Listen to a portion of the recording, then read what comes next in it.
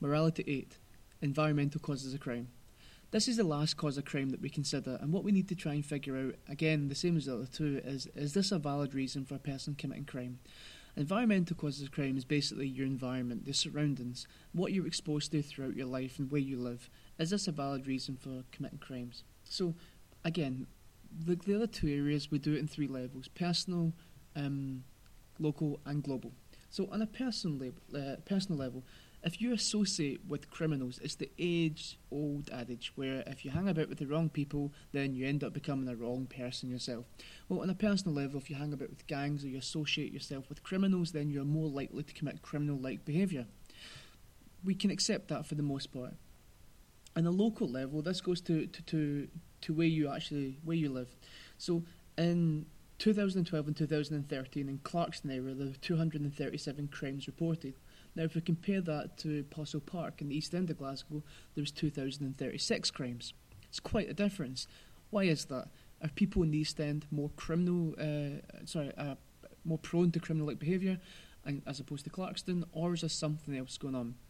If you place a child, if you move the child from the East End of Glasgow and put them into Clarkston, then they themselves again are less likely to commit crimes. So the environment influences whether or not a person can or will commit a crime. On a global level as well, then we look at different countries and we look at people born in war-torn countries such as Syria and Afghanistan. So whereas again, the ideas of right and wrong are skewed, and the environment causes them to commit crimes. Now, what we need to try and figure out is this a valid cause of crime? 237 crimes are committed in Clarkston. So obviously, criminal behaviour still exists in this environment. So is that a valid reason for saying that your environment causes crime?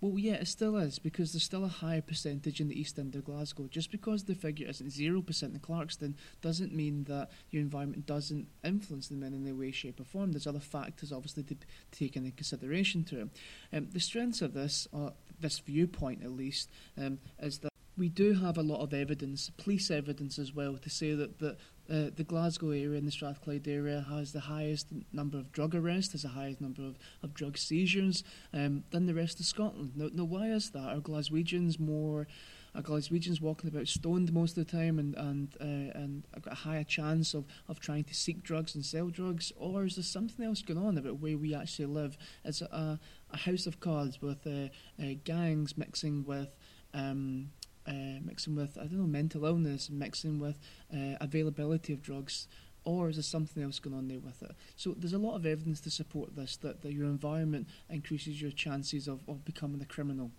The weaknesses to this is, again, I'm sorry to repeat myself, but it's the same again, but not everyone does. There's ways out for people, that people can move. There's assistance, movement assistance as well. The Glasgow Housing Association will relocate you. That if you can apply for social housing, and you can apply for social housing in different areas. So you can apply for a council house in a completely different part of Glasgow.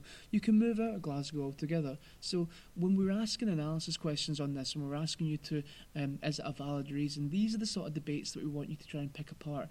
Is the environmental causes of crime, how your environment influences you where you live, etc., a valid reason?